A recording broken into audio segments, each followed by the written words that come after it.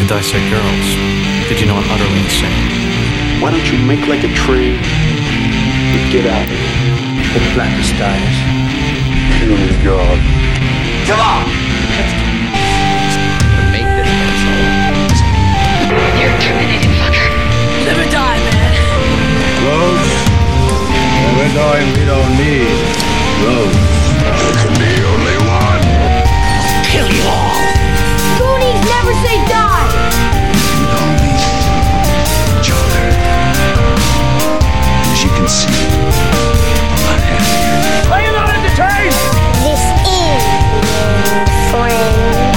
Happy trails, Hans.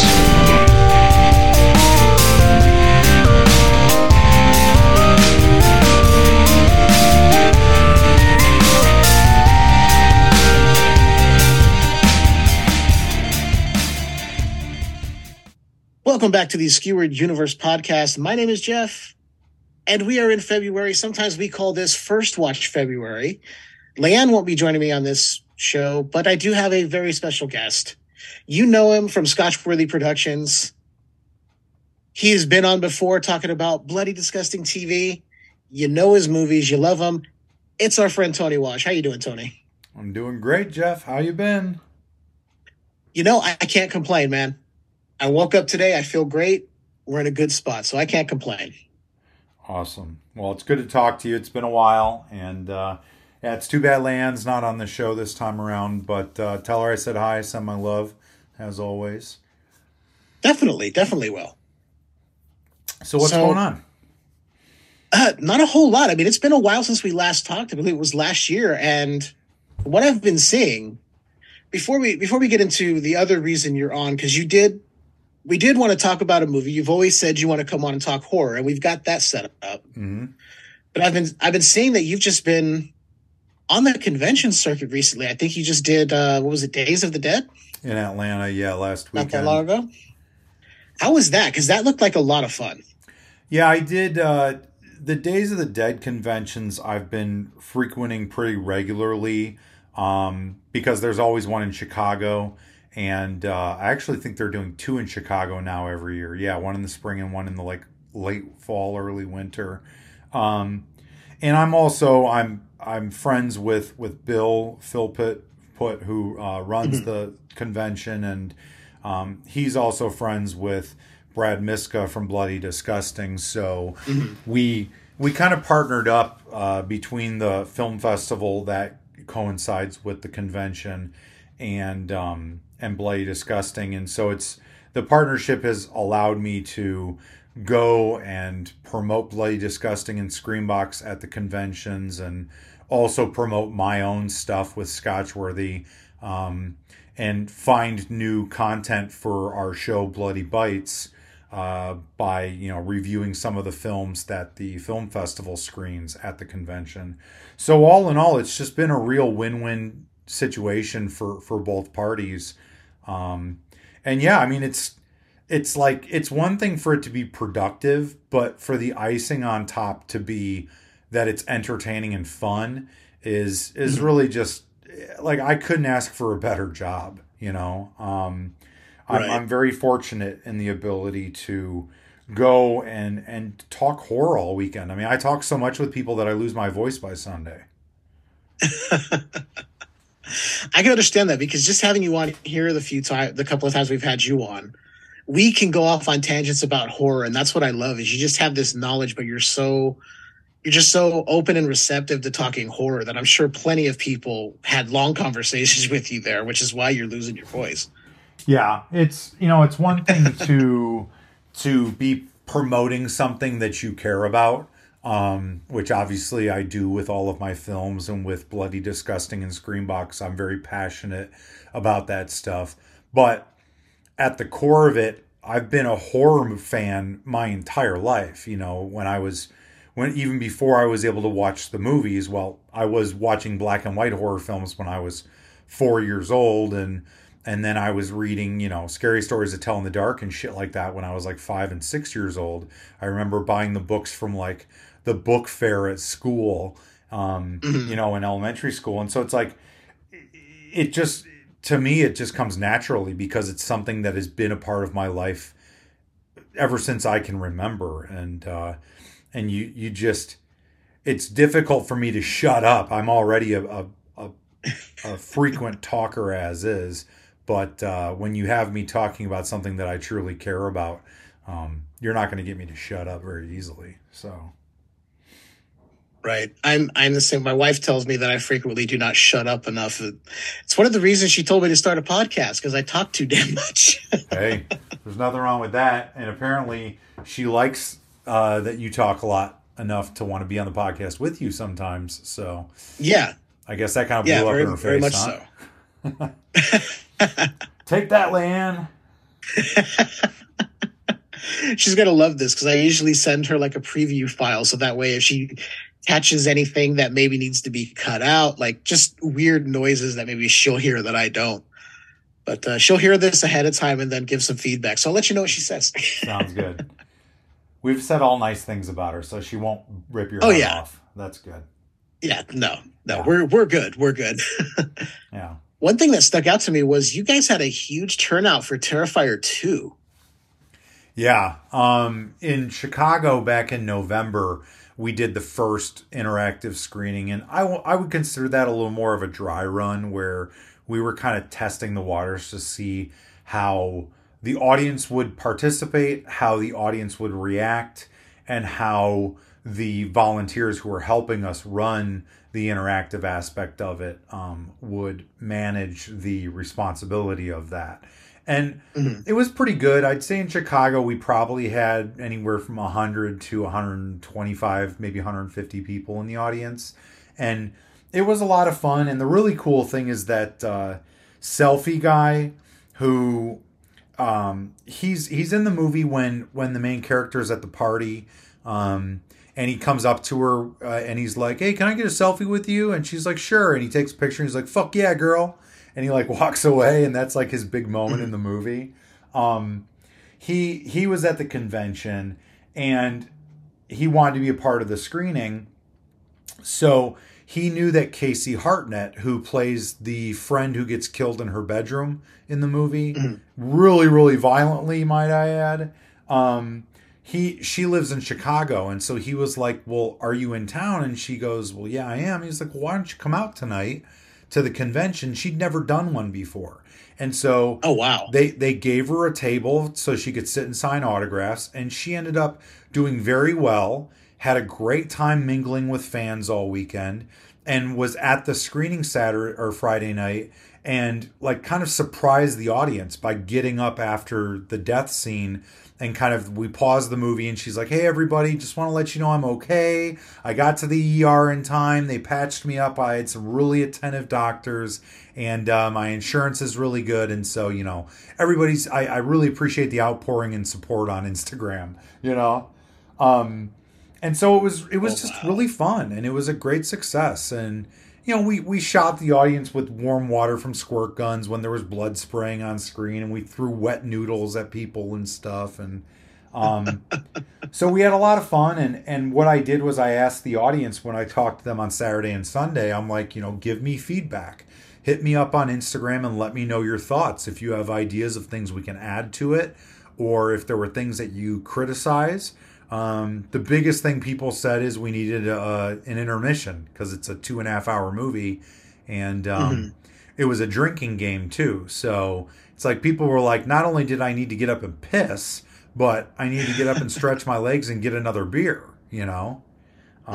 So we ended up kind of polishing it a little bit. And a lot of the credit is due to Audrey and George Lane, who run the film festival for Days of the Dead, and Sophia, I believe her last name's Siegel or Spiegel. She's a friend of mine who handles a lot of the, I don't really know, I guess patron relations is what I would kind of attribute to her role with Days of the Dead.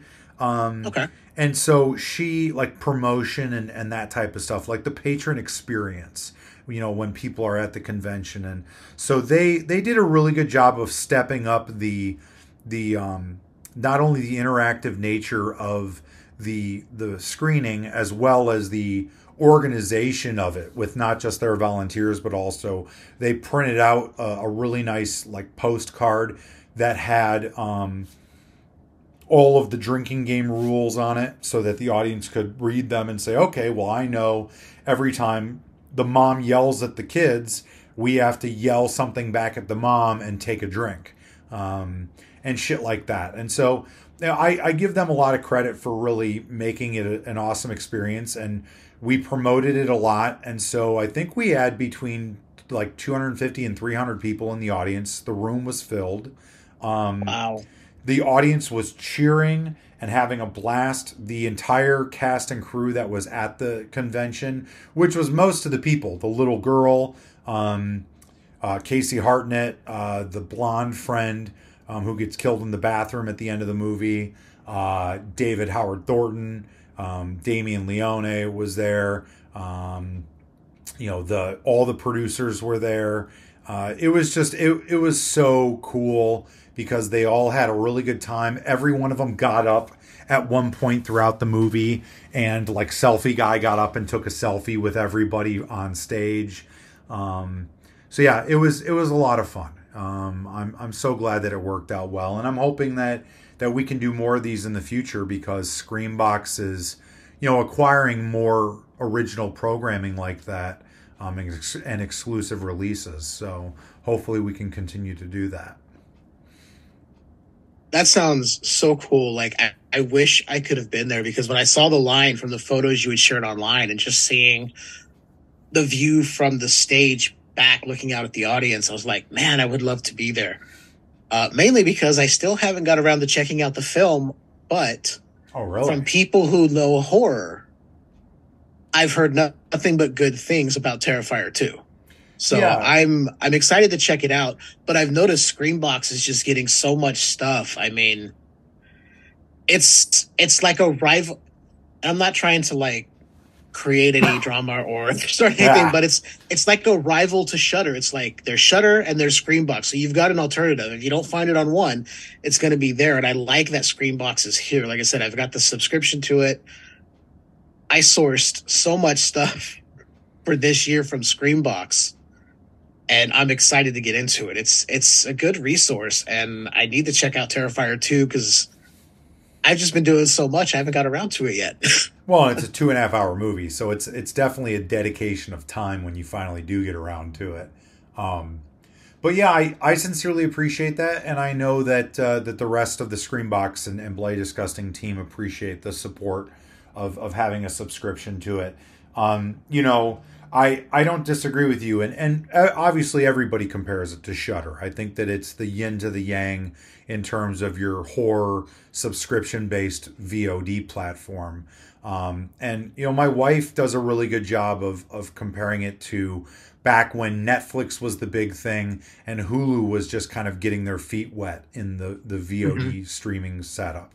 And now you look at Hulu and they are a direct competitor to Netflix. And so, Screambox has been around for a long time, but before Cinedigm acquired it and rebranded it with Bloody Disgusting as kind of the content curators for Screambox, it was a lot of stuff that was just very, it had a lot of content on it, but none of it was really high quality. And so when they acquired it and acquired Bloody Disgusting shortly thereafter, the intention was, we want you guys to really step up the game by providing some awesome horror content that audiences are only going to be able to find here. And so the first thing obviously was Terrifier 2, and we've gotten some other really cool things as well. A lot of documentaries, like all of the John Campopiano stuff, like the Pennywise documentary on the making of the 1990 It miniseries.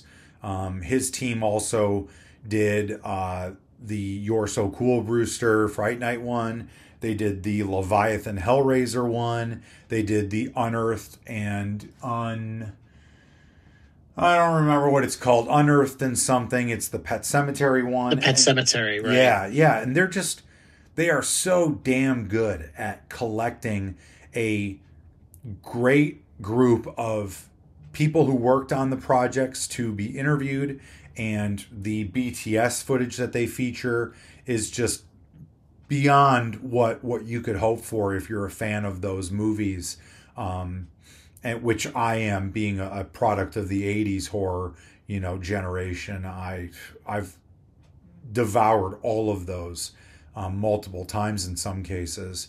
And I don't know if they produced this one, but we just got it's called Just Desserts, and it's the Creepshow documentary for the original Creepshow, which is really awesome because, if you're a horror fan, you have to put mad respect to Creepshow, the original 2 movies, because it was like literally the perfect amalgamation of 3 like godfathers of the genre, between George Romero as the filmmaker, Stephen King as the writer, and Tom Savini as the effects artist. Yeah. And so it was like lightning in a bottle. Yeah, totally. So, yeah, and then we've got narrative stuff too, other than Terrifier 2. I know that they've got the first Terrifier on there. We acquired I think it's Brazilian or Venezuelan, or Argentinian. I think it's Argentinian. It's called Pussy Cake, and it's kind of like if Evil Dead met like Jennifer's Body, I guess is how I would kind of compare it. Which is a lot of fun. So you should check that one out if you like kind of zombie demon type movies. And there's a handful of other ones on there as well. We've got The Taking of Deborah Logan, which is a really great movie if you haven't seen that. That's fantastic. Yeah, easily one of my favorite found footage movies. And I would have to assume it's on Screambox. It's on Screambox TV. Currently, it's called Bloody Disgusting TV, but we're rebranding the channel February 15th. That's like a big exclusive news that no one else knows publicly. Oh. But we have the Banshee chapter. Have you ever seen the Banshee chapter? No, I have not. Dude, it's not purely found footage. It's like a combination of found footage and regular narrative filmmaking. Okay. But it is about this girl who, I'd say late 20s, early 30s, whose friend is a documentary filmmaker, and he is documenting this random like numbers radio station. Have you ever heard of those before? Oh yeah, I've heard of those. Super creepy, right? Yeah. And so he's like kind of like researching and doing this documentary on a numbers station that has been discovered on the radio waves, and he disappears. And so she goes to look for him and try and uncover the mystery of what happened to him. And along the way, she realizes that there's a connection to this number station with this guy who is like very, very Hunter S. Thompson, kind of this beatnik writer who lives out in the desert, who's played by Ted Levine of Buffalo Bill fame. Nice. And so she hooks up with him, and they kind of like go on this adventure together to try and like discover where the origin of this number station's coming from and find her friend. And it is super creepy. Like, it is legitimately, in the last 10 years, one of the scariest movies I've ever seen, in my opinion. Oh, nice. Yeah. So we have that on the channel, and I've been programming the ever-loving hell out of it because we just got it last month. So I'm like really trying to shove it down my viewership's throat right now because it's just so good and not a lot of people have seen it. But yeah, you know, it's just really exciting. I'm so damn excited to be a part of something that I truly believe in and have no problem promoting. And I can't wait to see where Screambox is at in 5 years, because it has the backing of this huge company, Cinedigm, which, you know, Cinedigm is this big media conglomerate, you know, company like, I don't know, like Viacom or whatever. And, you know, right. Shudder is owned by AMC, the television station, not the theater chain. Right. So they have a lot of money behind them, which is why they've been able to create so many original movies as well as collect so much exclusive content. But we have we have the backing of Cinedigm, and Cinedigm is a pretty big company too. They own El Rey Network. They own the Bob Ross channel, Midnight Pulp, which is apparently a pretty big streaming channel, as well as Con TV. So, our audience is pretty huge, and I'm just really excited to have that kind of foundation to work off of, and they look to us and say, "You guys are the horror nerds. Tell us what we need to beef up our horror content," and they listen. And so I'm very, very happy to be part of that team. That's awesome, man. Because I remember the first time I heard of Screambox, and I went on there, and if I'm remembering correctly, it was basically like a lot of like public domain stuff. Yes. And very obscure stuff that would be easy to be able to get on a small streaming platform. And then all of a sudden, when I'm talking to you, you're like, yeah, Screambox. I'm like, wait, what? And I go back and look, and it's just blown up. And I'm like, this is amazing. I love this. Yeah. And every one of those documentaries you've mentioned, I've consumed those. And I own a copy on Blu-ray of Just Desserts because I'm such a huge Creepshow fan. Yeah, I've got the Pennywise one. I haven't watched Just Desserts yet, but that's going to be one of the kind of late night after the wife has fallen asleep on the couch. I'll put that on. So I'm looking forward to catching that in the next couple of weeks. Are you a fan of like that kind of retro synth wave music that's out now, that's been out for the last decade? I do like it because a lot of it evokes Carpenter. And since I'm a huge Carpenter fan, I really appreciate when somebody can kind of tap into that. Okay. So you should watch on there. Have you caught the rise of the synths on Screambox? No, but it is on my list to watch. I have curated a huge list on there. Dude. So it is on my list to watch. I'm like, oh, this is interesting. I got to watch it. Yeah, it's really cool. And Carpenter actually is the I don't want to call him the narrator because it's visual. Like they show him sitting at like a desk with a microphone, and he talks through the so he's, I guess, the MC of the documentary, which is really cool. Nice. Yeah. I mean, no one better to pick than Carpenter. I mean, the guy's gone on tour doing his music. There's a reason for that. Right. I mean, I know. I was just listening to Lost Themes 3 today when I was at work earlier. Oh, so, man. Pretty good stuff. Yeah. And I got to say, that Pennywise documentary, that is some good shit. Oh, I know. I think I've watched it twice now, and just because it's so interesting. Yeah, and it's thorough. We had the Blu-rays for sale along with the Terrifier 2 Blu-rays at the Atlanta convention last weekend. And I was surprised that I sold almost out of the Pennywise Blu-rays that I brought with me. I think I had 5 left at the end of the weekend, and wow. Yeah, I was really pleased with that because I promoted the ever-loving shit out of it because I believe in it so much. It is incredibly thorough. And it's 2.5 hours long, so it should be thorough.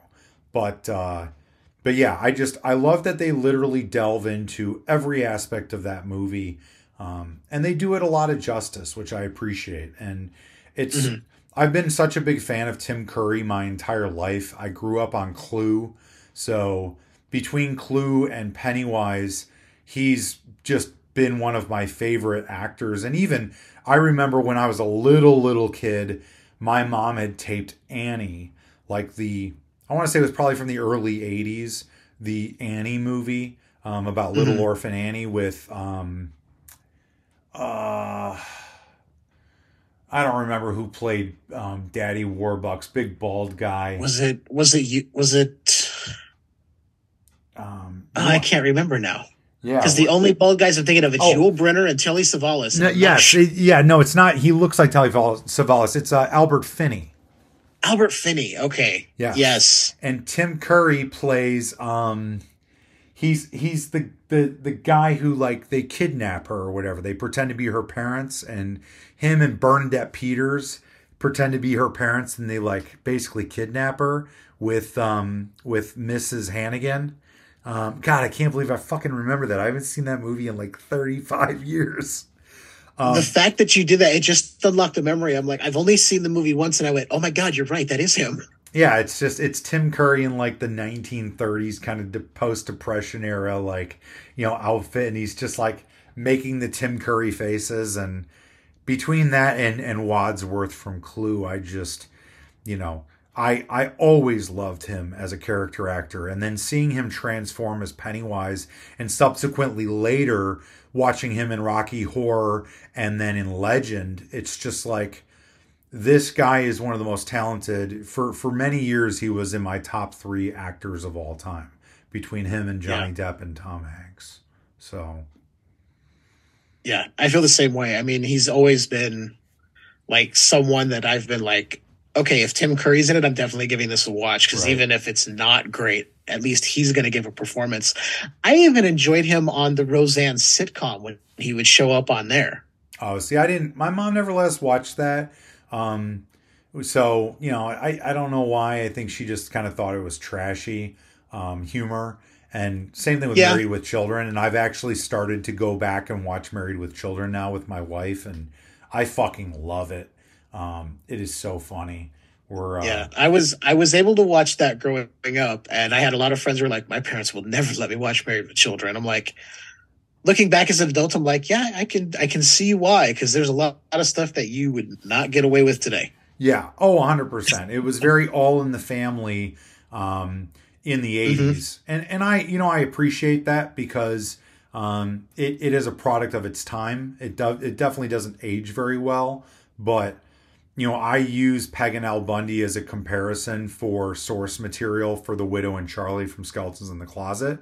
So it's good to finally go back now and be able to kind of immerse myself in those personalities and those sense of humors and that dynamic of just two people who hate each other but love each other.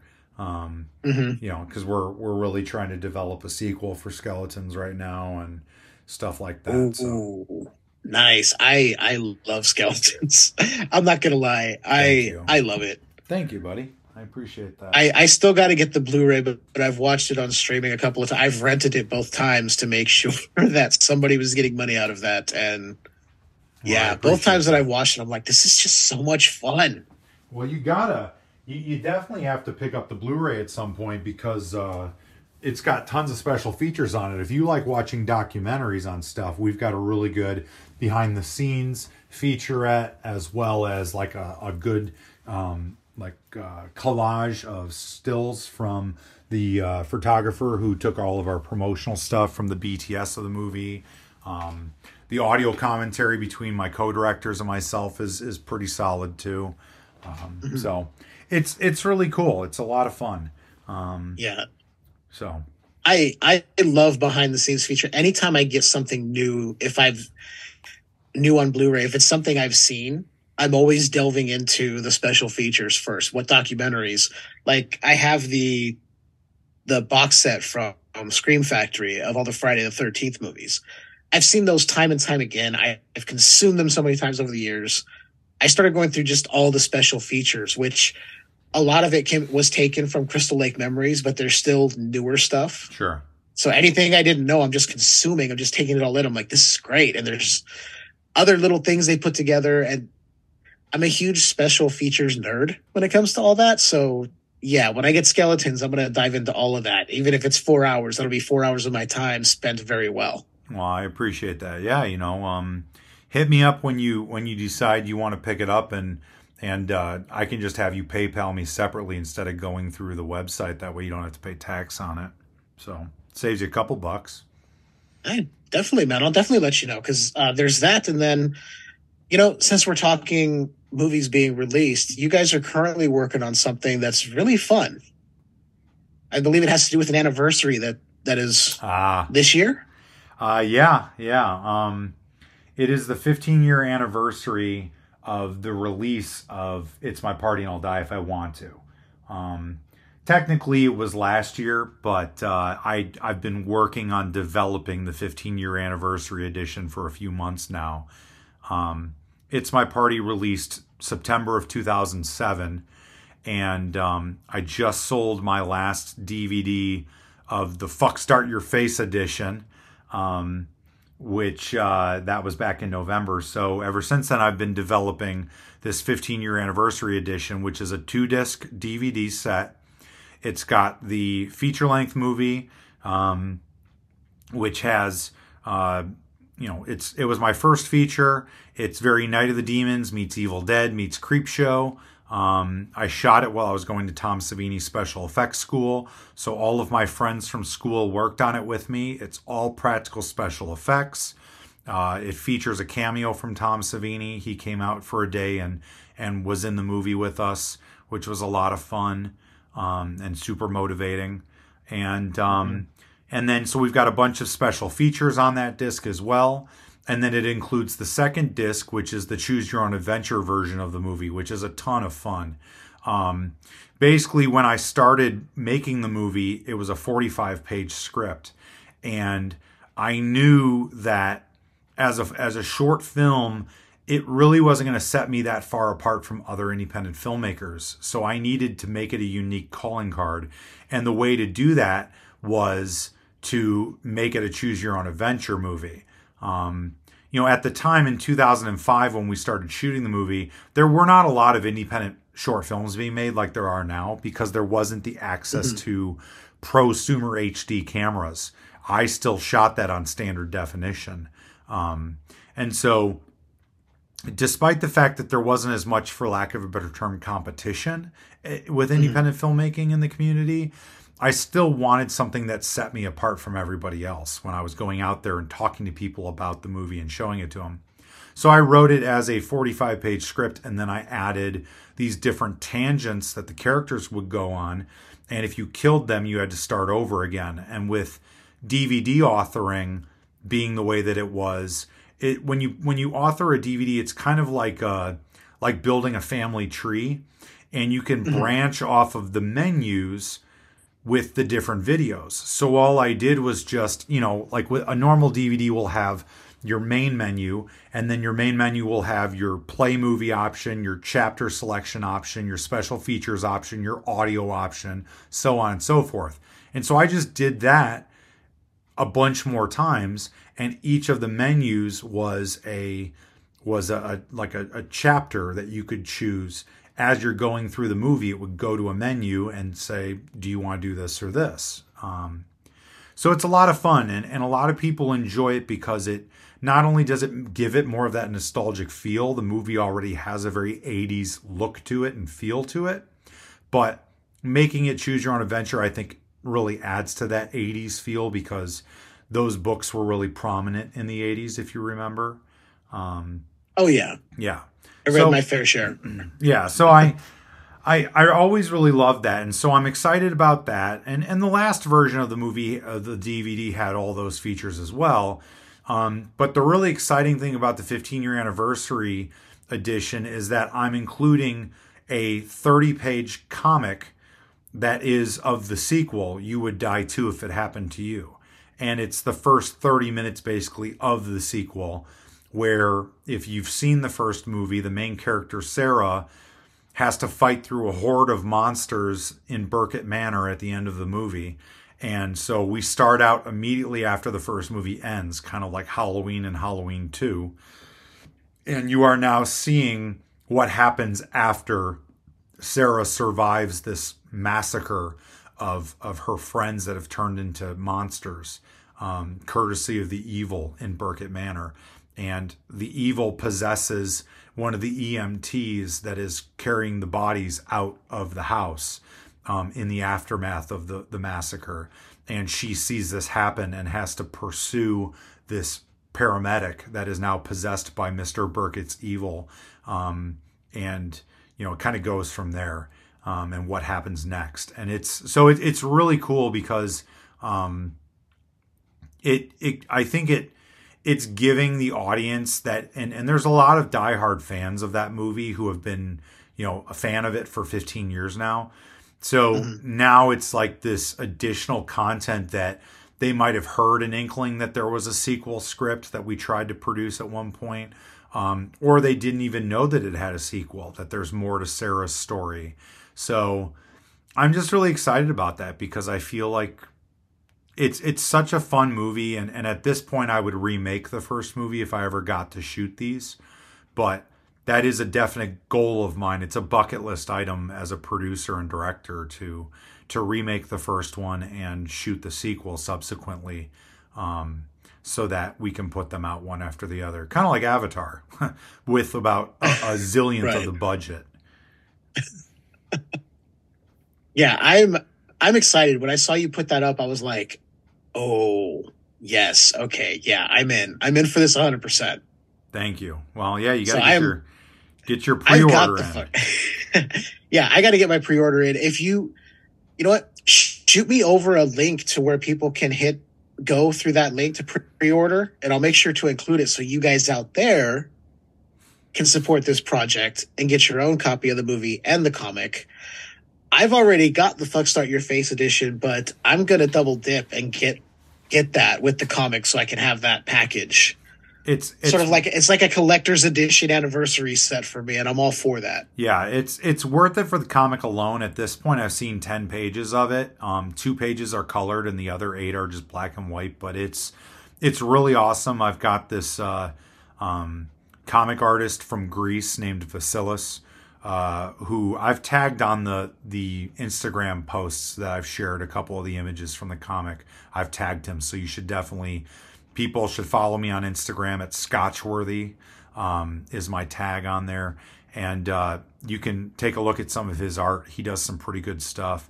So it's worth it just for the comic alone, even if, you already have a copy of the movie. But it's also, the great thing about pre-ordering it is that I'm also doing a contest where I'm going to be giving away actual like props and stuff from the movie. Including like some of the screen worn like costumes from the movie, as well as I think I might be giving away Sarah's katana sword from the end of the movie where she kills Mr. Burkett with it. Oh, nice. Yeah, I think that might be like the grand prize.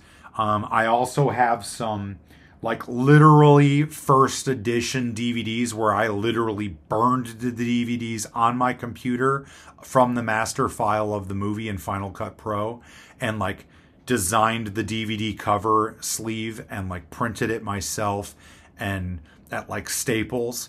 And so I have like, I think I have like the first 25 copies all numbered and signed by me.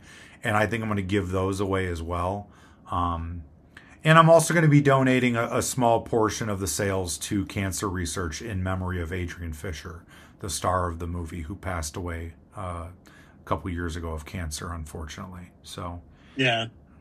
That's an awesome thing to do with those proceeds. That's awesome. And I kind of feel like this is also like a way to just like kind of pay tribute to her. Like, hey, her work in this, because I will say everyone in the movie is great. She is just a great heroine. You created such a great character in that, and she brought it to life so well. I love that performance. Yeah, I appreciate that. I hate it because I always talk to her about, we tried producing the sequel back in 2009 and weren't able to raise enough money to do it, but we had a really great location, and a bunch of the team was on board. All the actors from the first movie that were going to come back were also a part of it again.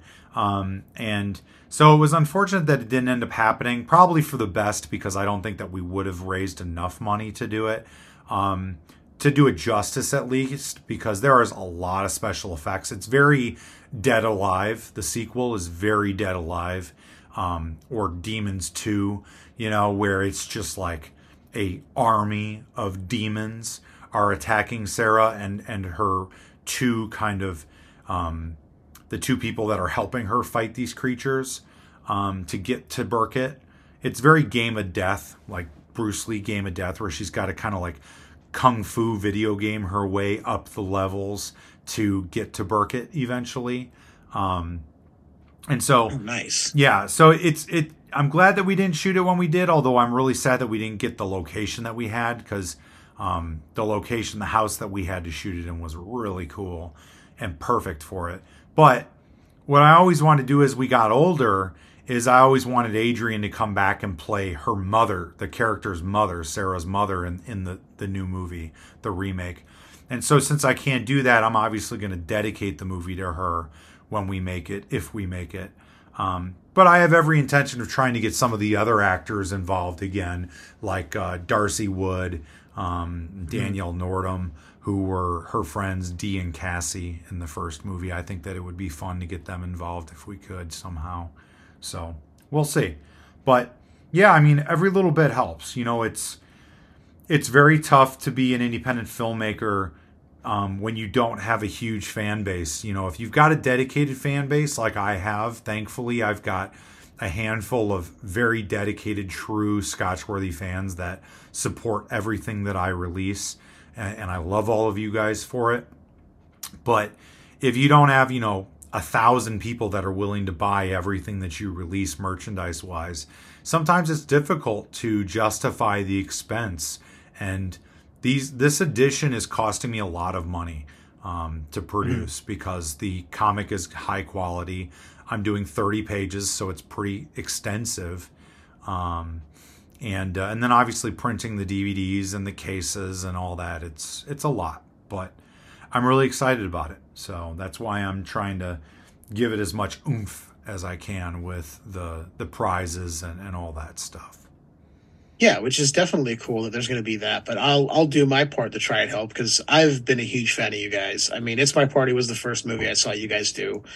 And then, of course, I went and bought, A Chance in Hell, The Rake, and I've gone down the Scotchworthy spiral, and it's so great.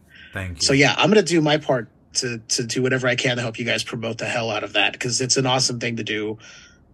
And especially getting the comic book follow-up so we can kind of see where it's going to go.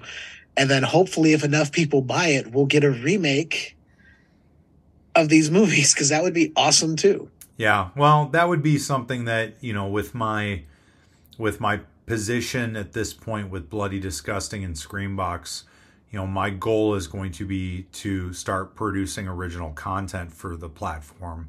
And, I think that It's My Party is the perfect thing for that platform. And after we've been generating stuff for, I think, a couple of years, we'll be at the point where we'll be able to get budgets together that'll facilitate, the production value that I want for both of those films.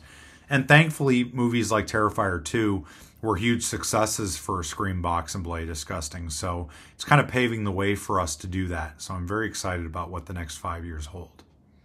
Yeah, that's very cool. If you get those budgets together, because I mean, it took Shudder not to go back to them, but it took them a while before they were able to produce any original content. So, I mean, it's not like Shudder was right out of the gate getting original stuff. They started out very much like Screambox. It was a small library, and then it just kind of got bigger after AMC. So I've got hope. I've got hope for Screambox to be moving up, and I'm excited to see if your original content gets on there because that would be just so cool to see. Well, that's really the awesome thing about it is that at this point they're talking to me about developing two original series for Screambox TV. That's what my current task is, which is pretty awesome. I'm really excited about it because I reached out to the filmmaker community that I've been a part of and that I've curated over the last 7 or 8 years through World of Death and Bloody Bites, the two shows that I produce with Bloody Disgusting. And I have some really awesome concepts that I'm really excited about pitching Bloody Disgusting in the next few weeks and getting produced over the next year. So I think that that's going to be the start of this exciting and wild ride. So you will see updates as they happen. That's for sure. And I'm going to make sure I share those rounds as soon as I see them. I want everybody to know what's going on because it's awesome. Thank you, man. I appreciate it. So much cool stuff. And the fact that the transition here to the other reason I wanted you to come on today, because in the past, we've discussed everything you're working on, and then it kind of delved into us just talking about horror. Yeah. So I reached out Actually, did I reach out to you? How did this? I don't even remember how it worked. I have been doing so much podcasting stuff, trying to get things laid out for the year. I don't even remember if I reached out to you directly or if you kind of reached out to me. I don't remember how it worked out, but I know I suggested a couple movies to you, and you went, you're basically kind enough to go, no, not those. I'm not watching those. Well, let's do this one instead. It wasn't that it wasn't that I wasn't necessarily interested in watching one of those three. It's just that I was on a podcast a couple of, I don't know, maybe a month ago, and the guy asked me a question. He's like, if you were to remake a horror movie, what would it be? And my answer was, it's like everybody always goes to like their favorite horror movie and wants to remake it. Like, oh, I want to remake Nightmare on Elm Street or Texas Chainsaw Massacre or something, and Night of the Living Dead. And it's like, I wouldn't want to remake a movie that doesn't need a remake. I would want to remake a movie that is a great concept that may not have been executed correctly, or didn't have the best budget to support the idea back in the day. And so that's kind of where I went with it. And so I think I said there were three movies. It was Hell Night, it was House by the Cemetery, and then Superstition. And I was like, you know what? I haven't watched Superstition in a while. So I was like, I'm going to watch that. And then you hit me up and said, let's, get you on the podcast. Let's watch a movie. Do you want to watch one of these three? And I said, well, I've been, or you could watch, or we could do something else. And I was like, well, I kind of set this movie aside, pulled the Blu-ray out of my stack, and was going to watch this one. Have you ever seen it? And you were like, no, I haven't. So I was like, well, shit, I'd love to introduce you to a lesser known early 80s supernatural slasher like Superstition and see what you think of it. And I love that you brought it to the table, because like I said, I hadn't seen it. Superstition from 1982 or 1985 for the technical U.S. release. All those stories about murders and ghosts. It's haunted, they say. I'm scared.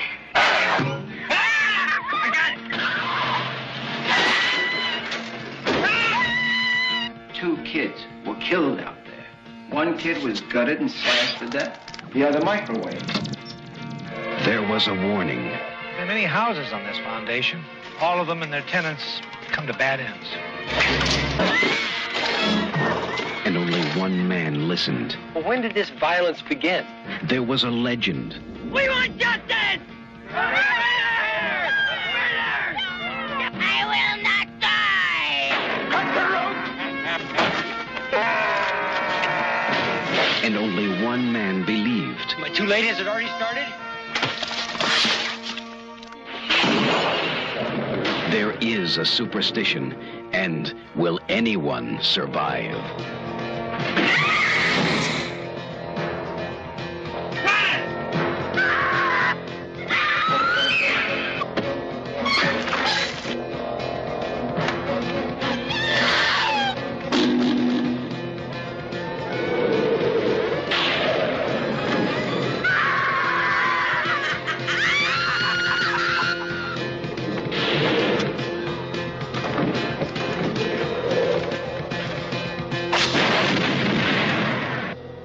Superstition. The victims who died were the lucky ones. Superstition. And I'm very happy you brought this to the table, because I did have fun with this one. It's fun, right? It is. And just to let people know, we are probably going to spoil this, because we're just going to talk about it. We're not going to go through the entire like scene by scene breakdown or anything like that, but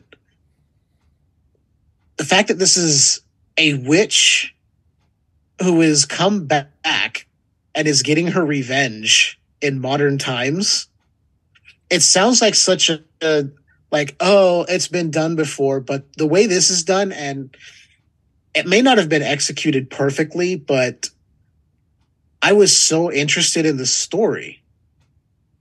Call me crazy, but I was very interested in the backstory and everything as to why this was happening. Yeah, I agree. I love that they kind of delve into that, late 1600s witch,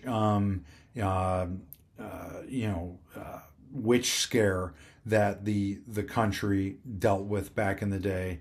And, you've got this town that has accused this woman of kidnapping and murdering a child, sacrificing the child to Satan, and they don't know what to do with her. And it's like because she's like threatening them and mocking them, it's like the village convinces the priest of the father of the town to sentence her to death.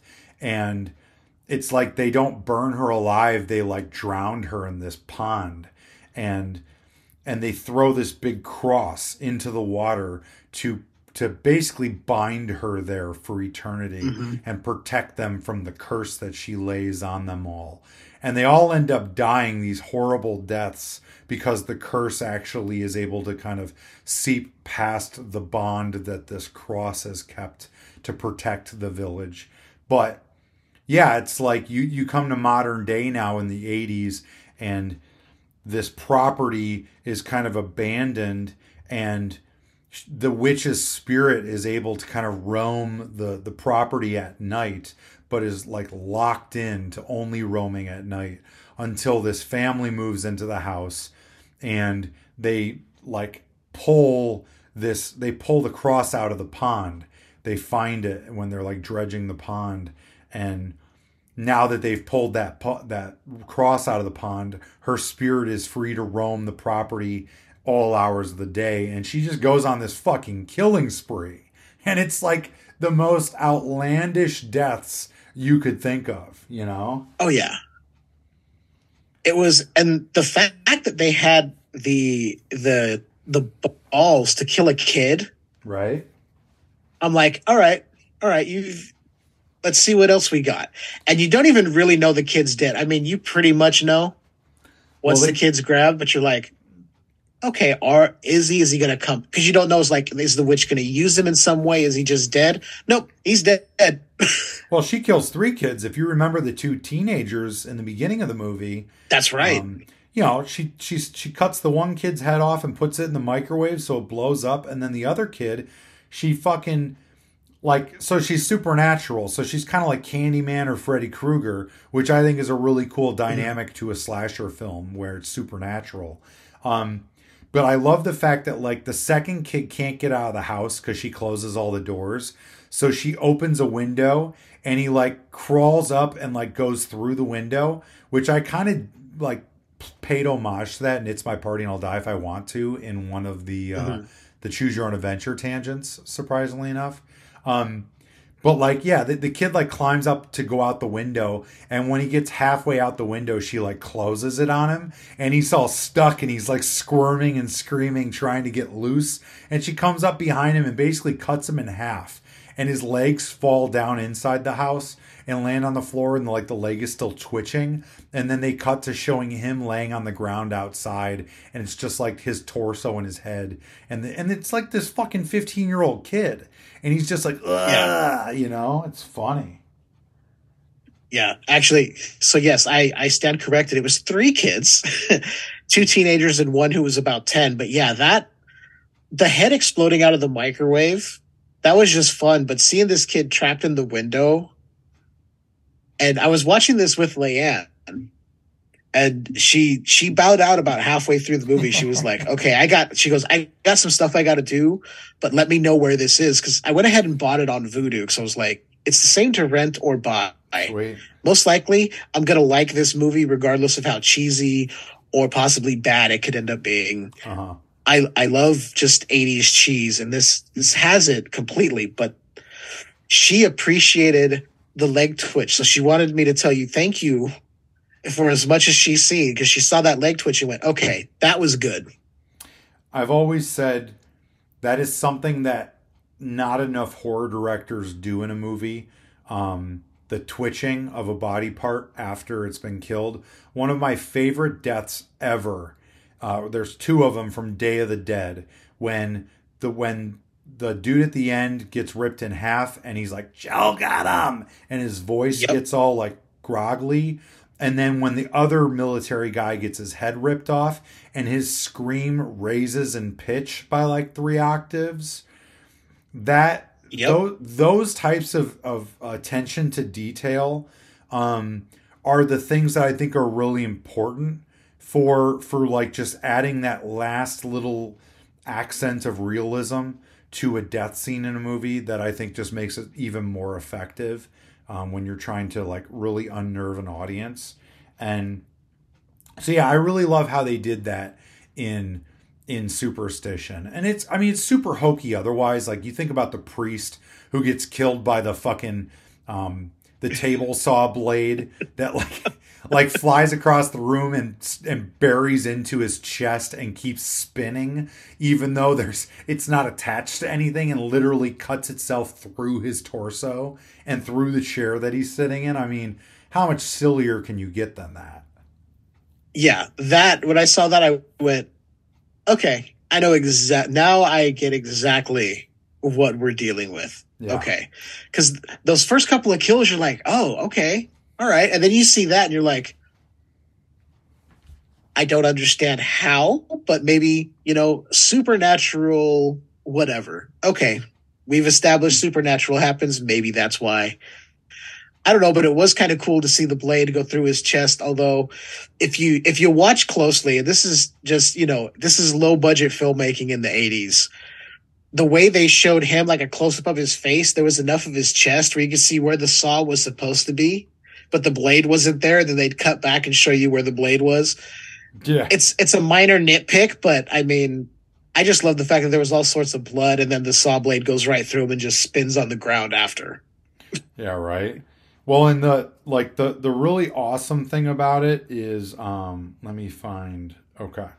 So here's the really cool thing about that movie that I didn't even realize until I watched it this most recent time. When I watched it, I saw the producer names at the beginning, the 2 producers who present it, Mario Kassar and I think it's Andrew Vajna or whatever. So I was like, okay, I recognize those names, and instantly when I went to their IMDb, I knew why I recognized their names. And just to kind of run through the credits of the movies that these 2 guys produced, okay? The tour de force that these guys were as producers in the 80s. They started with The Changeling, which is arguably one of the best haunted house movies I've ever seen. Okay. That's why I know those names. Not to cut you off real quick. That's because I was like, those names are familiar. Why? No, okay. That's not why you know the names. That's their first movie that they produced, which is really awesome. Okay. They did all the Rambo movies. They did Deep Star 6. They did Total fucking Recall. They did Repossessed. They did Jacob's Ladder, LA Story, The Doors, Terminator 2, fucking Basic Instinct, Universal Soldier, Chaplin, Cliffhanger, Stargate, Showgirls. I mean, the list goes on, man. Like, think about, that's where those guys started. They started on Superstition of all movies. Holy shit. Isn't that crazy? Okay, so I know them for a lot more. I recognize their names because of Rambo. I watched Rambo 2 religiously when I was like 9 years old. So I knew as soon as I saw Kassar and Vajna, I was like, I know those names. Those guys did Rambo, didn't they? Sure enough. I mean, it's amazing to think that they made this low budget slasher movie that took 3 years to get released in the US because of all the problems that they had with the production and the post-production on it, apparently. Right. And then they went on to produce like these $150 million blockbusters like Terminator 2 and Total Recall. It's crazy. Yeah. To see them start on this and then just that list of just, hit after hit after hit. Yeah. And even if it wasn't a big hit, it's just something that is in the zeitgeist of pop culture. I know. It's crazy. Like, I grew up on those Rambo movies too, but most recently I rewatched The Changeling just a few months back. So when those names popped up, I'm like, God, those names look so familiar. I know I've seen them somewhere. So when you said Changeling, it kind of sparked. I went, yeah, I remember seeing it there. but then everything else is like, oh, there's my childhood. They're partially responsible for what I watched growing up. Okay. Yeah. Yeah. I mean, they helped create, the career of Arnold Schwarzenegger and Sylvester Stallone. So, arguably the two largest action heroes of all time, So right. Pretty damn awesome. Yeah, no kidding. Yeah. Holy shit, man. But I'm glad you enjoyed it. It's a fun movie, and it's really hokey. I started it when I first told you I was going to watch it, and then I finished it over the weekend in Atlanta with my friend Adam Michaels and his wife Kaylee. She fell asleep about 5 minutes in, but Ab and I, he made it about 45 minutes in, and then I finished it up, and it's a lot hokier than I remember. The last time I watched it was probably 4 or 5 years ago. And before that, it was probably 10 or 15 years. But it's still a fun movie. It's a good one to watch with a group of horror fans that really like hokey, insanely like profuse violence and stuff that makes not a lick of sense type of stuff from the 80s. It's one of those movies that I just love. Yeah, I have a new love for this movie because, like I said, I had never seen it. I hadn't even heard of it till you mentioned it. So I was like, okay, I wonder what this is all about. But immediately I was like, there's going to be something good about this because if Tony's recommending it, I'm going to trust his judgment. Yeah, I have a very specific taste in horror movies, and Superstition definitely falls into that mix for sure. So. You look at like when we were just on the video chat, you look at the posters I have on my wall in my office. I've got Night of the Creeps, Return of the Living Dead, House, Fright Night, Friday the 13th Part 3, Ghost Story, and Leviathan. It's like, if you like those movies, you're going to like Superstition, Exactly. So, yeah, I'm glad you enjoyed it. I'm really glad I was able to introduce you to something that not a lot of people know about, and hopefully now some of your listeners are going to give it a watch because it's definitely worth the rental, for whatever it is. $5. Yeah, it definitely is. I think it was like when I looked at it, it was like $5 to rent and maybe like $5 or $7 to own, and I was like, I might as well just buy it at this point. Yeah. It's digital, but it's going to be one that I look for the Blu-ray and add to my collection physically because it's a lot of fun. And one thing I really like is we never really saw the creature that is going around doing the killing. You see hands, you see a silhouette of what the creature is, this robed figure. That's it. And I was like, I like that because maybe you tried and it didn't look right. So you held back, or you just went, you know what? We don't need to show it because whatever the viewer is imagining is going to be far worse than what we can produce anyway. Well, you know what it is? It's very Prince of Darkness. Mm-hmm. If you think about it. It reminds me a lot of that cloaked figure in Prince of Darkness, which at the end of the movie obviously ends up being the girl, the scientist, but, and she's like the physical manifestation of the devil in that. But you don't know that. And for the most part, you just see kind of the silhouette of this cloaked figure standing in the doorway of the church and all those like flashback visions that they're all having in that shared dream. Right. Which is such a good call out because I didn't even put that together. And once you said that, I'm like, yeah, that definitely, I wouldn't be surprised if Carpenter saw this and went, that'd be a cool thing to do for Prince of Darkness. Yeah. Right. And maybe he did, maybe he didn't. Now, I don't know when is Prince of Darkness like 86 or something or 87 maybe? I believe it's 87. Okay. So it was after Big Trouble in Little China then, because that was 86, I think. Yeah, Big Trouble in Little China was 86, and then Prince of Darkness followed that. God, man, that dude had just a fucking, talk about a bang-up decade of awesome movies. Just so much that he did. I could talk Carpenter all day. I think any horror fan could talk Carpenter all day. When I was doing World of Death, we ran 220 episodes, I believe, or 225 episodes. We featured over 500 short films in World of Death. Over the 225 episodes, we represented more than 50 countries worth of filmmakers. in the 4 years that we ran that show on Bloody Disgusting's YouTube channel. And in each episode, I asked the filmmakers to answer like 10 questions. You know, if you could remake a horror movie, what would it be? Who's your, you know, your favorite horror filmmaker? And I shit you not, 95% of them said John Carpenter.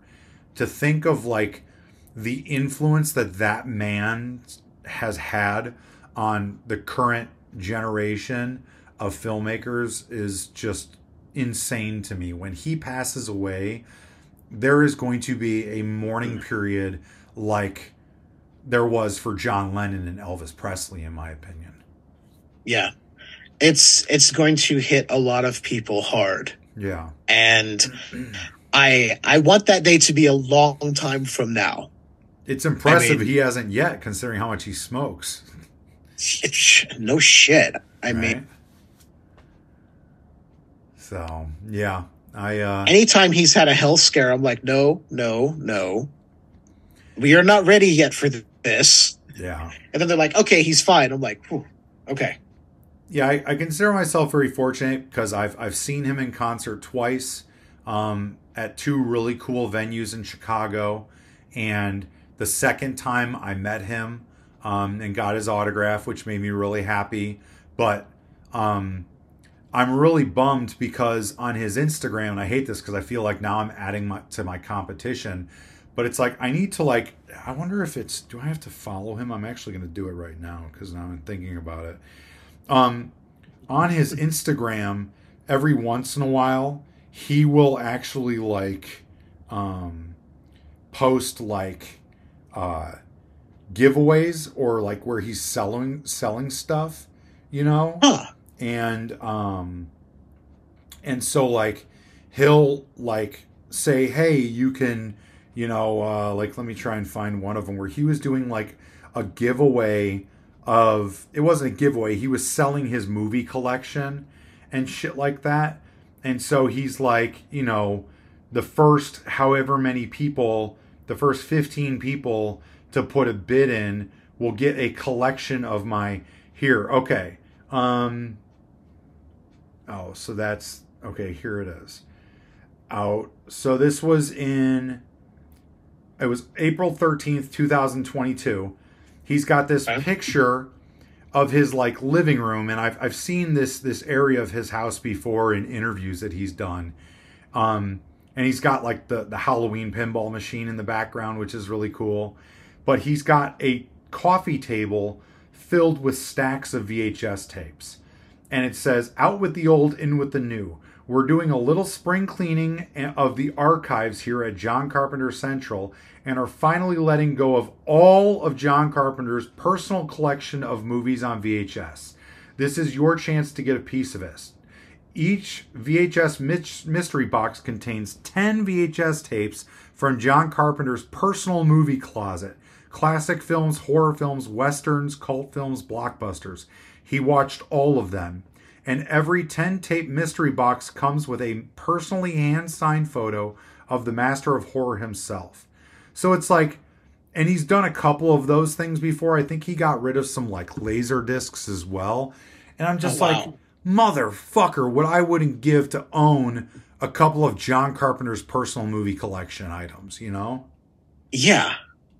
God. Same here. I know. I know. So I was like, I need to be a little bit quicker to the draw on this next time around. Yeah, I'm gonna definitely have to follow him here myself and keep an eye out. Yeah, so it's funny though because I've seen like stuff he's done, like Body Bags over the last few years has seemed to like really gain some traction as like a cult thing. Mm-hmm.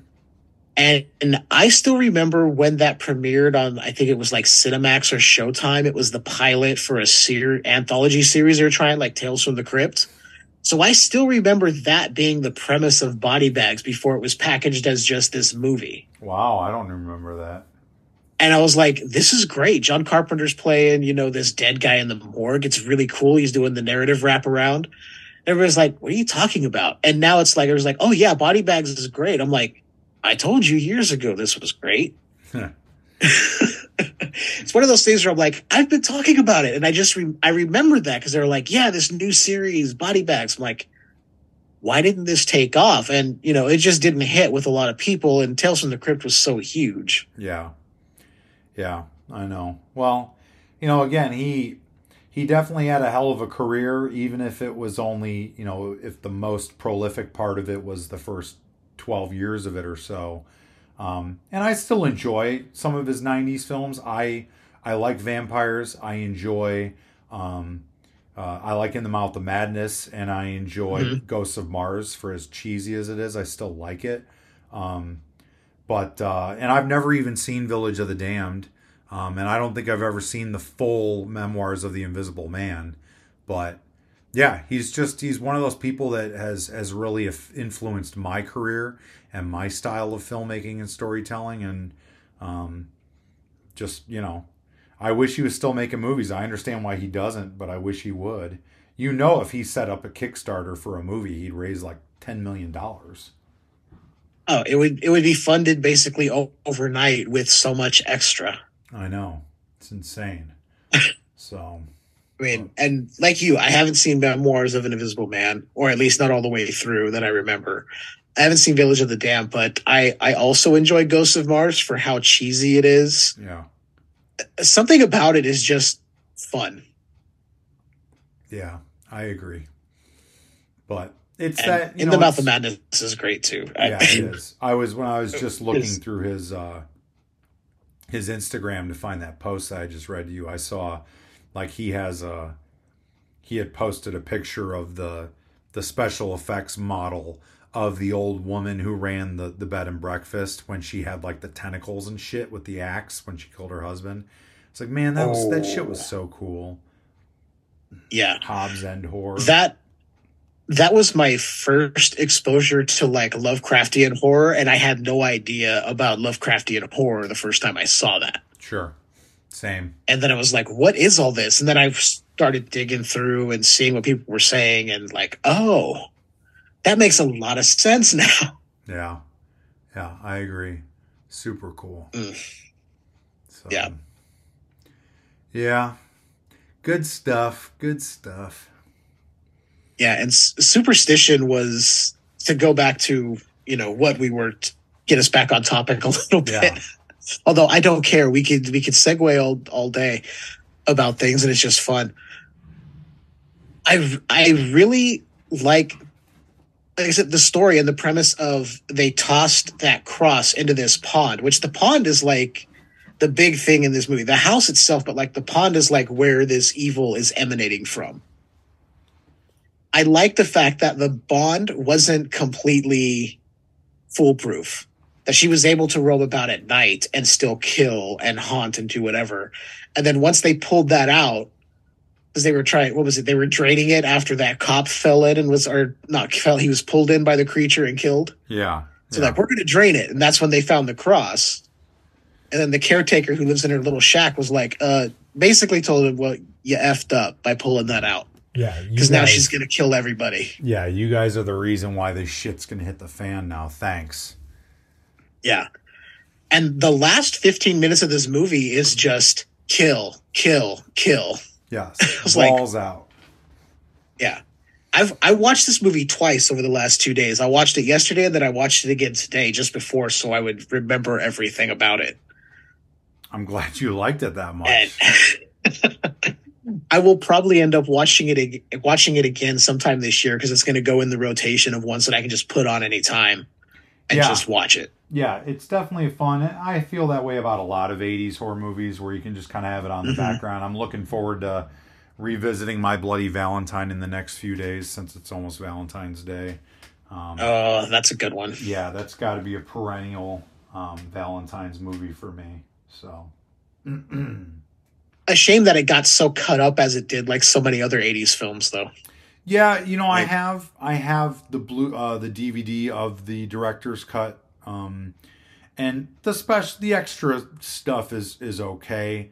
You know, obviously it's great to have it. I don't feel like I really missed anything by not having that the 100 times I watched it on VHS, but definitely still one of my favorite 80s movies and easily one of my favorite slashers of all time. Oh yeah, definitely. Yeah. I think when I say it's a shame it got cut, it's just like when you look back, you're like, this isn't really that graphic. When you really look at it, it's kind of like how so many of the Friday the 13th kills were cut down. It's like, it's not really that bad, but you know, protecting the kids and whatever they want to hide behind. I'm wondering if part of the reasoning is because it was a Canadian produced film, and so maybe Canada had stricter, similar to like the video nasties in England.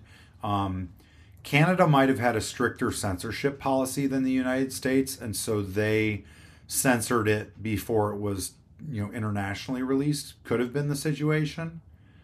That could be. I didn't think about that. I knew it was a Canadian film, but that thought didn't even cross my mind. That could very well be what happened. Yeah. Have you, since I introduced you to Superstition, have you ever seen Ghost Keeper?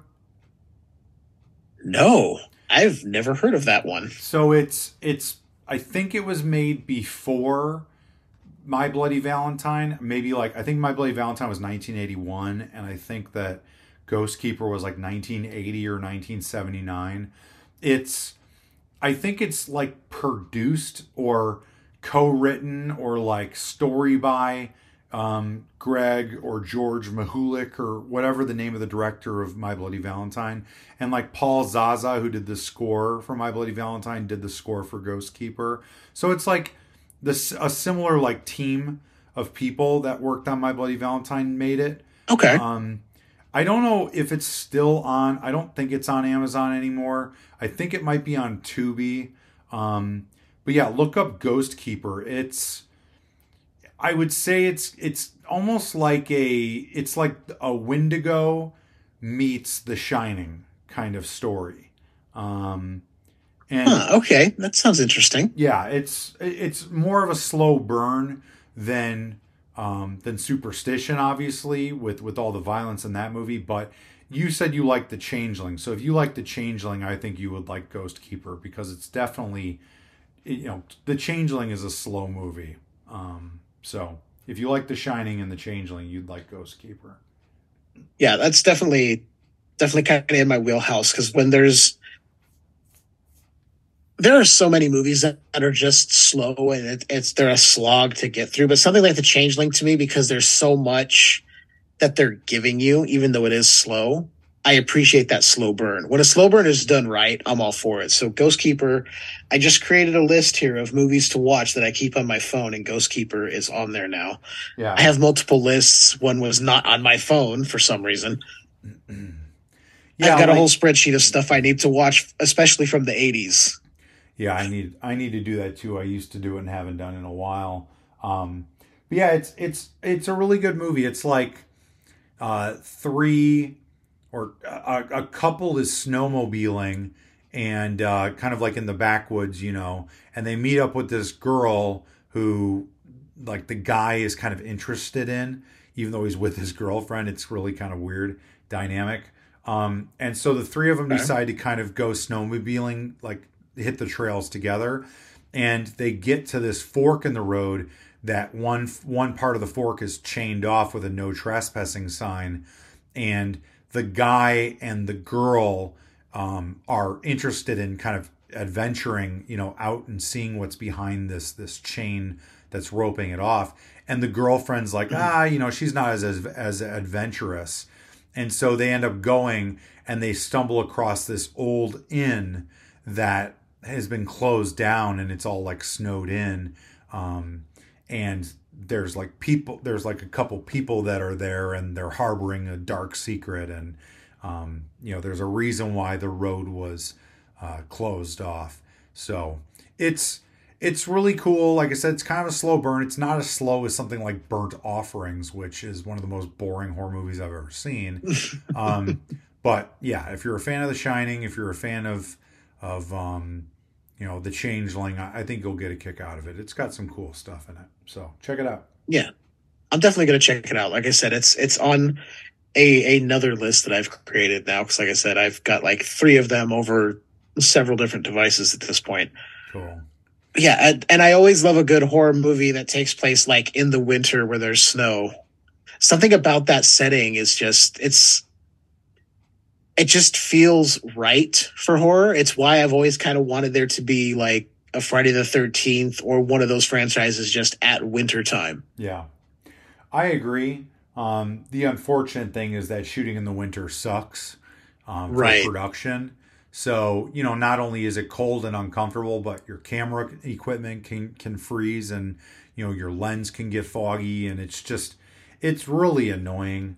But I agree. The winter dynamic is, I liked it with A Chance in Hell. I think it made A Chance in Hell's exteriors really cool and ominous. And, The Rake we shot in March, so that has a lot of that kind of Midwest, grimy, kind of gray, dank atmosphere to it, which I like a lot. I totally agree with you on creating content that takes place at that time period as well. So, and it helps with isolation. It's a lot easier to believe that somebody is isolated when there's a lot of snow on the ground, especially in a case like Ghost Keeper, where I'm assuming it was also shot in Canada, like My Bloody Valentine. So you think about kind of the Canadian wilderness where people would be snowmobiling on trails. You're out in the middle of nowhere, and you've easily got 7 or 8 feet of snow on the ground. So it's very easy to get secluded from the general populace.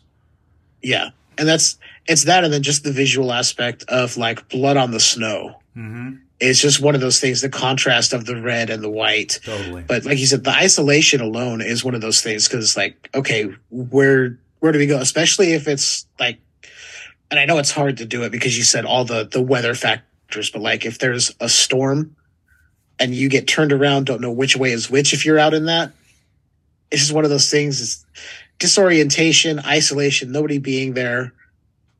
Especially in the 80s when there were no cell phones, so you could just call somebody to come find you, or they could track your GPS or whatever. I know. Yeah, I totally agree. So, yeah, I look forward to hearing what you think once you get a chance to check that out. Definitely put it on your list before, and watch it before it gets too warm out. Although you're in California, right? Yeah, so, we're in California, so it's never super cold here. Yeah, no, I mean, like right now I'm looking out the window and there's snow on the ground, so it's definitely a mood appropriate film for somebody like me in my situation. So, but yeah, I wish there was snow on the ground here. I mean, I don't like driving in snow. I've only done it once, and I didn't realize it was snowing. I thought it was just, a little bit icy in the air. And then when we got to my destination, my wife goes, "Hey, good driving in the snow." I was like, "What? What did you say?" No, I'm sorry. What was that? Fuck that. I have no desire to ever be around snow except for maybe the week before Christmas, or if I'm going skiing. But other than that, I don't really. I'll take 70 degrees every day of the year. Although I do like fall. I get it. I'm a rain guy. When it's raining out, that's when I'm at my happiest. I know some people are like, "Oh, it's cloudy and rainy. I'm depressed." I'm like, no, I love it. Yeah, I agree. I may have been born and raised in California, but I'm not a big sunshine, summertime person. Sure. Yeah, give me dark storm clouds and thunder every day. I'll be happy. That atmosphere helps. It's just a good environment to be creative as a horror person, So I agree. Mm-hmm. Those are the best days to take a nap with the window open, listening to the rain. Cool breeze coming in. It's great. Love it. Oh yeah. So. Oh yeah. But I digress. I should probably get going because I got plenty of stuff I still got to do today. And I actually I went to the pet store and I bought a fish, so I need to get the little guy into the fish tank and out of the bag. So I've been letting him acclimate for the last couple hours. I need to get him into his new home. So nice. Yeah. Well, I appreciate you coming on, taking the time, because I know you've been very busy with everything we talked about at the beginning. Conventions, the re-release, anniversary release of It's My Party with the follow-up comic, just the stuff with Bloody Disgusting and Screambox. I know you've got a full plate. Do you want to give any places where anybody can reach you right now? And then I'll also include links in the show notes for anybody who's interested, especially that pre-order link for It's My Party Anniversary Edition when that's ready. Yeah. Where can they reach you online, Tony? I mean, we know there's a lot of places to get a hold of you and a lot of things that you got going on. Well, I really appreciate you inviting me on the show again and constantly supporting and promoting Scotchworthy Productions and everything that I'm doing. It means a lot to me to have fans like you out there. Without you guys, I wouldn't have a career at this point, which is almost at 20 years now, which is amazing to think back on. So thank you for that. I will always make time to promote our stuff with people that are enthusiastic about that and to talk about horror, because I love horror more than anything except for maybe my family and my wife on this planet. So, but yeah, people, the thing I really try and promote now is Instagram. My Instagram handle is Scotchworthy, which is like a bottle of scotch, and worthy, like we are not worthy, all one word, Scotchworthy. So find me on there, follow me, please. I'm really trying to build my Instagram following. I'm only at 1,500, about 1,600 followers, but I'm really trying to work on that.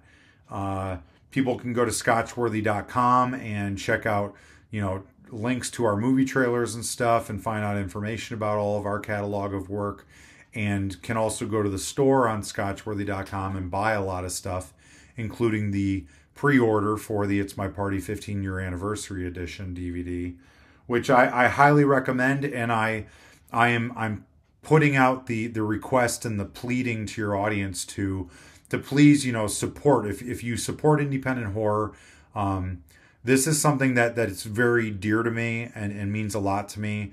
And you're also supporting a good cause, because as I said, I'm going to donate some of the proceeds of each sale to cancer research in memory of It's My Party's star, Adrian Fisher. So I would really appreciate it. It would mean a lot. And it's a really awesome package that not only are you getting the DVD with the Choose Your Own Adventure and the 30-page comic book of the sequel, You Would Die Too If It Happened to You, but you're also, as a pre-order purchaser, you're also automatically entered in a contest to win multiple items from not only from the movie, actual like props and wardrobe and stuff, including Sarah's katana sword, but other things as well, like first edition DVDs and things like that. So and other Scotchworthy merchandise as well. So it's definitely worth the $40 pre-order price. And it's basically a Kickstarter campaign without me doing a Kickstarter campaign. So please, anybody out there, support us. Come and jump on board and be a part of that. I would sincerely appreciate it. Yeah, definitely. Like I said, I'm going to do my best to promote that for you guys. Get as many people I can, because it's $40, guys. I mean, $40 isn't really a lot of money when you think about it and what you're getting, and the chance to win some cool shit. Trust me, that katana alone is worth the $40 for an entry if you get a chance to get it. Hell yeah. Because it's fucking badass. It's how she kills Burkett. You can put it up on display in your office or on your mantle, or you can keep it next to your bed if you want. I don't know. Ward off evil spirits and robbers with it. Yeah. And I'll offer the same thing to your audience. If anybody finds me on Instagram and sends me a message and says, "Hey, I want to pre-order the movie, but I don't want to pay tax," I'll save you a couple of bucks and give you my PayPal, and you can just send me the money that way, pay for the shipping and the movie, and then that way you don't have to pay tax. So I'll save you a couple of bucks. It's the Skewered Universe discount. I'll definitely let people know that. So, if they go on there and they find you on there, we'll definitely honor that for them. I mean, well, you will. I say we. I have no part of that. We're going by your word, but I appreciate that. That's awesome, because whatever I can do, and if you're going to do that, that's really cool. Thank you, Jeff. We'll make sure we note that in there. We'll include all the links for all that stuff, because you've got a lot of awesome stuff coming up, man. I appreciate it. Yeah, I'm looking forward to getting everything done. I'm looking forward to seeing where the rest of 2023 takes me. So thank you for supporting. Thank you for promoting. And keep in touch with everything, all right? Of course, man. And if there's any time, you have an open invite. So you just say the word. We will have you on. If something big comes up that you need to promote, you say the word. We'll work it in the schedule. Awesome. Sounds good, brother. Sounds good, man. And until next time, why don't you guys just keep enjoying that universe that's just a bit skewered?